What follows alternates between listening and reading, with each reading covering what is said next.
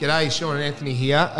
Thanks for tuning into the podcast. Tell us what you really think. We're just going to cover off on reviews of different financial services apps, technology, articles, services, and products. We think there's a lot of bullshit marketing out there at the moment, and the reality is we can see through a lot of it.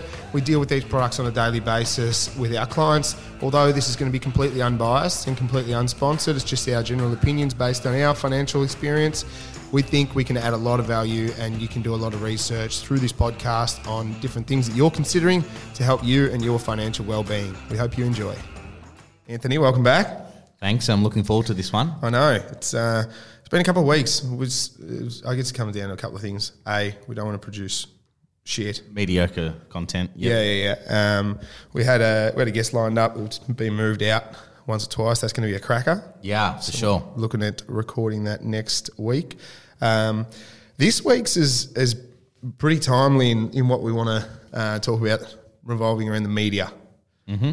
How powerful the media have shown that they are to influence consumer sentiment, influence people's perception of the world and conditions, and how little the media need to actually know about producing an article and posting it on a medium like Facebook or Instagram or on Twitter or something, and spreading to millions and millions of people, tens of millions of people in a couple of minutes without any real thought as to whether or not this is going to create more problems or is it going to solve problems by spreading news and informing people. Yeah, and it's trying to get them to avoid the clickbait nature of their articles. That you see an article and you go, oh, geez, that's controversial. Let's click it rather than the facts, because, yes, it's not sexy and then they're not going to get as many views, but it's a lot of it's scaremongering, especially around COVID and the property market. The property market, I've seen, like I guess we get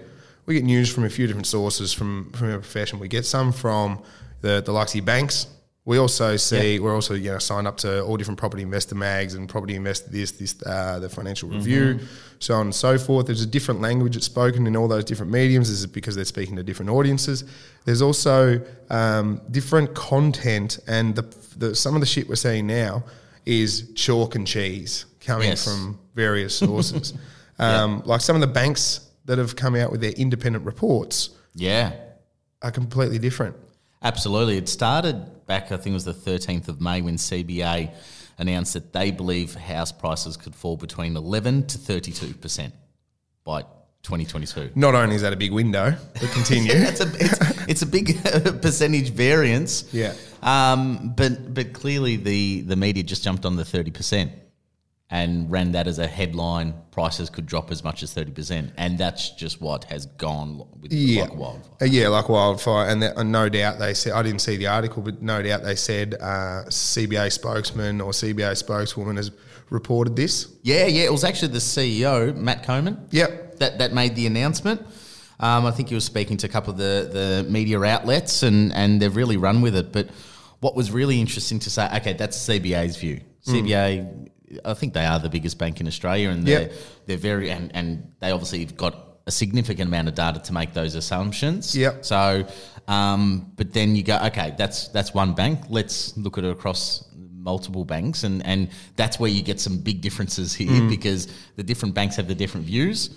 So when you work through it, and NAB said they'll expect a fall of about 10% in the next 12 months, followed by 2% the year after. So that's at the bottom end of the range of what CBA thinks it's going to be. And then you've got lenders like ANZ who believe it's only going to be a 4% reduction this year, followed by another 6% the following year, and then a recovery thereafter. So if you looked at that and you looked at the medium figure of that, you're probably tending to be towards that 10 to 15%, not up at 30%. And that's why we're saying there's good fundamentals to say it's probably not going to get to that 30%, but it's what all the media have run with. Yeah, it's that shits me that they don't need to, like, they're not really accountable with what they're producing and what articles they're. So now, like the baby boomers needed any more encouragement to believe that there was going to be a property crash coming. Yeah. So now the baby boomers, I've noticed, probably are sitting on their hands the most. Yes. They've been more conservative. They obviously grew up with different conditions than us around the late 80s, early 90s. it's probably those sorts of things are really going to affect that generation. The younger generation as well will often follow the recommendations or the ideas of their folks.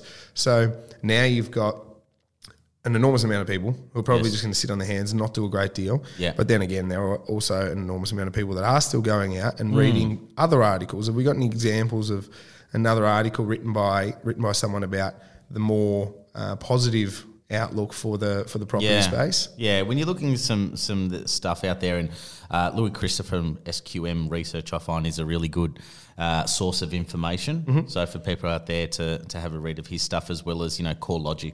Yeah, CoreLogic's interesting, yeah. They're good, and you look at some of their numbers and you say, okay, 4,000 properties hit the market in the last month, which is a 12% increase on the previous month. And then whilst it's still about 4% down on this time last year, it's still trending at some reasonable numbers. The big talk is stock levels are low. Yeah, but when you look at these new properties coming on, it should, become more normal levels in the next few months. But there's some reasonably good indicators, not that doomsday scenarios here. Yeah, and buyer demand? Yeah, buyers are definitely back. We're seeing it ourselves just with people getting ready to get back in the market. So late last year, there was that massive rush into the market, and the market picked up pretty quickly before the pandemic. And then those buyers are still there. They still need to buy. They just didn't, and they've gone into hibernation for a while. But because of all this lockdown, people have been able to save money. So if anything, they're in slightly stronger positions. And don't get me wrong, for a lot of people out there, COVID would have affected people. But we have just found that the people that were most affected in those areas, whether it be hospitality or retail, they maybe weren't people that were looking to buy properties. Yeah, I think demographically, those industries probably that were affected most income-wise weren't the ones that were gearing up to buy, their first or second property. But at the same time, I think I've seen two sides of the coin in what some people are able to get bargains and other people are able to actually go into a really competitive space, and they're going up against 4 or 5 other couples or 4 or 5 other people to try and win the property. So I think we can comfortably say, getting back to our point, that the media has no fucking idea what is going to actually happen. They report on, like you said, they're just the clickbait articles, and I find it, and not even to mention what's happening with the protests and stuff around the world as well. Again, they're chasing the clickbait on that and showing all these really, really negative and powerful messages, which are important, but the way in which that they're reporting it is not helping the cause. It's not really helping anyone. And I think there's got to be, why aren't the media accountable for what they're producing? Yeah. Isn't there? I know that they say there's a media watchdog and whatever else, but it'd be nice if someone came out with just some factual evidence that people can read, be engaged about. So I'm sure you can write it in such a way people can be engaged, but give the actual facts around it. Because we're seeing on the ground with the property market being in finance and seeing a lot of people transact and speaking to a lot of people, that buyers are back and from a deferment of banks' point of view, that stopped. So a lot of clients are getting off the deferment of repayments. Yeah, I've had a few cancel it. They went on to it because the opportunity was there, and then all of a sudden now they've gone. And there was an unknown. Yeah, there was an unknown for a lot of people, and they're saying no, things are improving. And like I said, COVID has been quite industry specific. It has, in some way, shape or form affected everyone, but some not as much as others. And then you've got some stimulus stuff that the government are doing, like the first home buyers and the grants and the opportunities that they've got now, which is fantastic. Yes, the home builder grant. We just modelled out some numbers with one of my clients in the country who is looking at being able to get the $20,000 first home owners grant, which is independent of the home builders grant, which is available to first home buyers and non-first home buyers. Yes. So the home builders grant basically applies to anyone who wants to build a new home for owner-occupied purposes, and they want to build for, the end project must be less than $750,000. And if they're a single person, they're going to be earning less than $125K. If they're a couple, they're going to be earning less than $200K. that is going to be suitable for an enormous amount of people, not only first-time buyers, but potentially upgraders or anyone else who wants to just go into getting into a new place. So that'll be awesome for Absolutely. the building industry, and it'll be awesome for that sort of thing. Watch the Cowboys come out of the woodwork to try and get onto this one. They'll be offering $2,500 deposit on land, and we'll sort out the rest with your grants. So hopefully, it does, and hopefully people can hold or maintain some sort of integrity, because I think we did get rid of a lot of that stuff after all the other grants got taken away in the late 2000s, early sort of probably 8-9 years ago. But now I reckon there's probably going to be a massive opportunity for shifty shonky operators to come back into the space. But you can effectively worked it out that you could effectively buy a $400,000 house with $15,000 that you put into the land. So you go out and this is in regional Victoria specifically. So 15 grand, and you can go buy the land, build your place, move into your place, and then once you get your grant, you'll probably have around 10 grand left over if you borrow 90%. So pretty awesome for like those young couples and stuff in the country. That'll work really well. Some of the other grants have probably been shadowed now because they're not that, like the super savings scheme and that sort of thing have been a little bit less effective. It's still your money, you're still saving it, you're just getting it at a better tax rate. But if we any thresholds so maximum $600,000 purchase. Okay. Yeah. All right. So they've all got different thresholds, which is weird. They should just have a uniform threshold approach to all four of them. But technically speaking, you could get the low deposit first home buyer scheme, which is the no LMI product, which came out the 1st of January 2020. You could get the home builder, which is the one that came out the 4th of June. You get your first home owners grant, which is your $10,000 in the city or $20,000 in the country, and you get your stamp duty waived. That's great. So you could potentially get the quad whammy, and if you were really all over it, then you can do the super savings scheme as well. But to try and get all those thresholds to work together is pretty hard. We looked at it for another customer, but got a little bit tricky. Looking at the positive spins that have come out of this and the positive news, massive on that home builder stuff that did spread like wildfire, and we had the phones ringing from that morning and still going strong.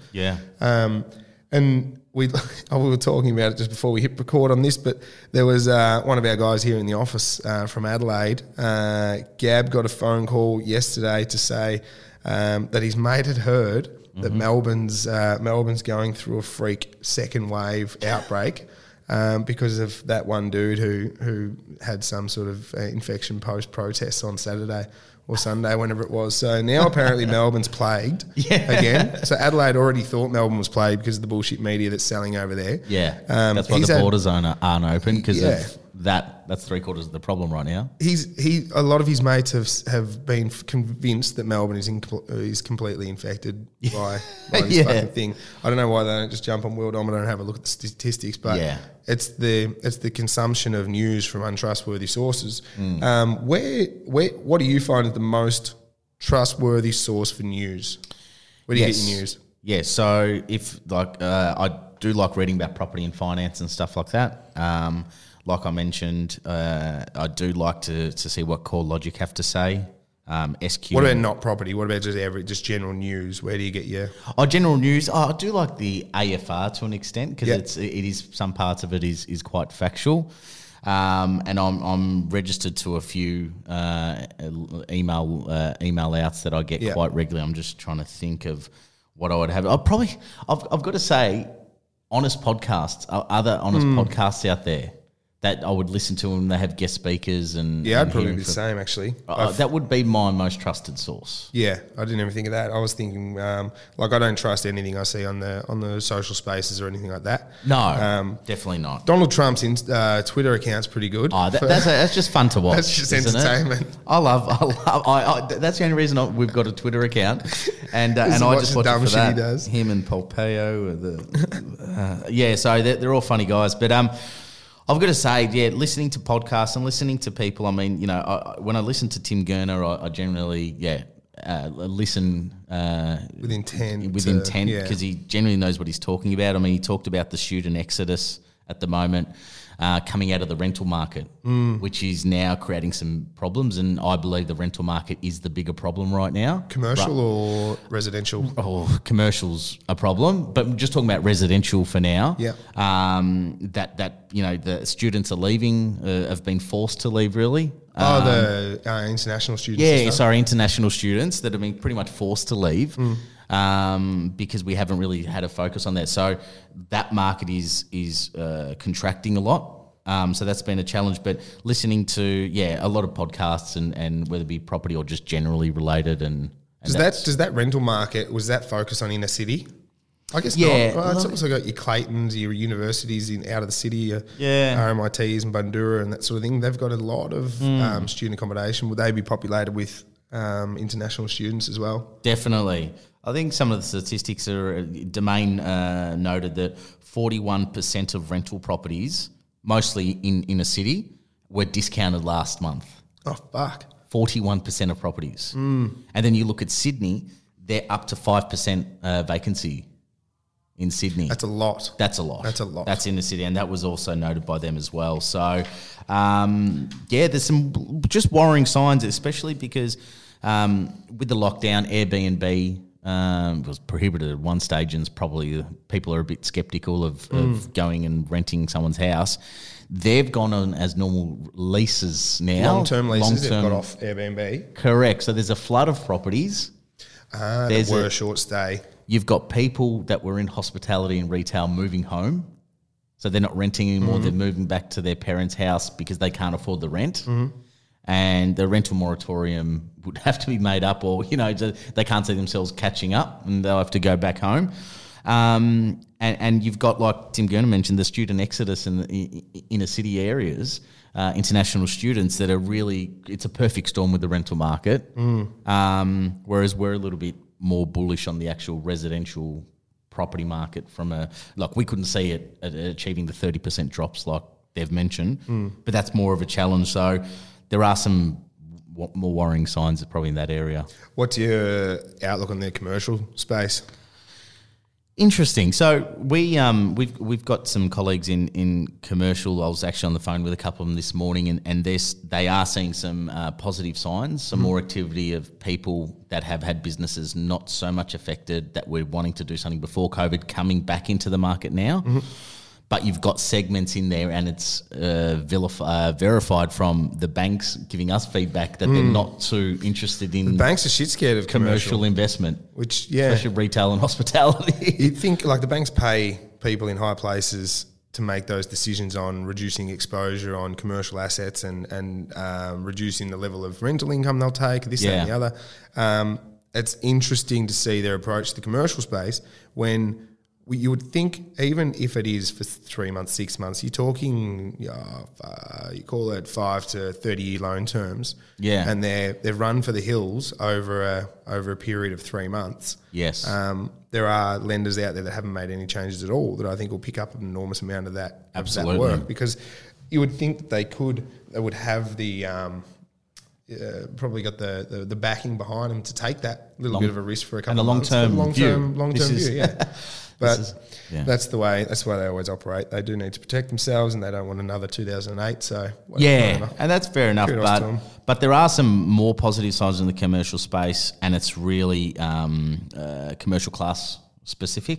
But good to hear that, and good to hear that will improve. Like restaurant spaces and that sort of thing, or that's probably contracted. So that hospitality and also retail is probably not on the agenda for commercial investors. And I think retail has probably been contracting for the last 5-10 years. Anyway. Correct. It's and it might change forever. Bridge Road, Chapel Street, those areas they're not going to be the same ever again. Correct.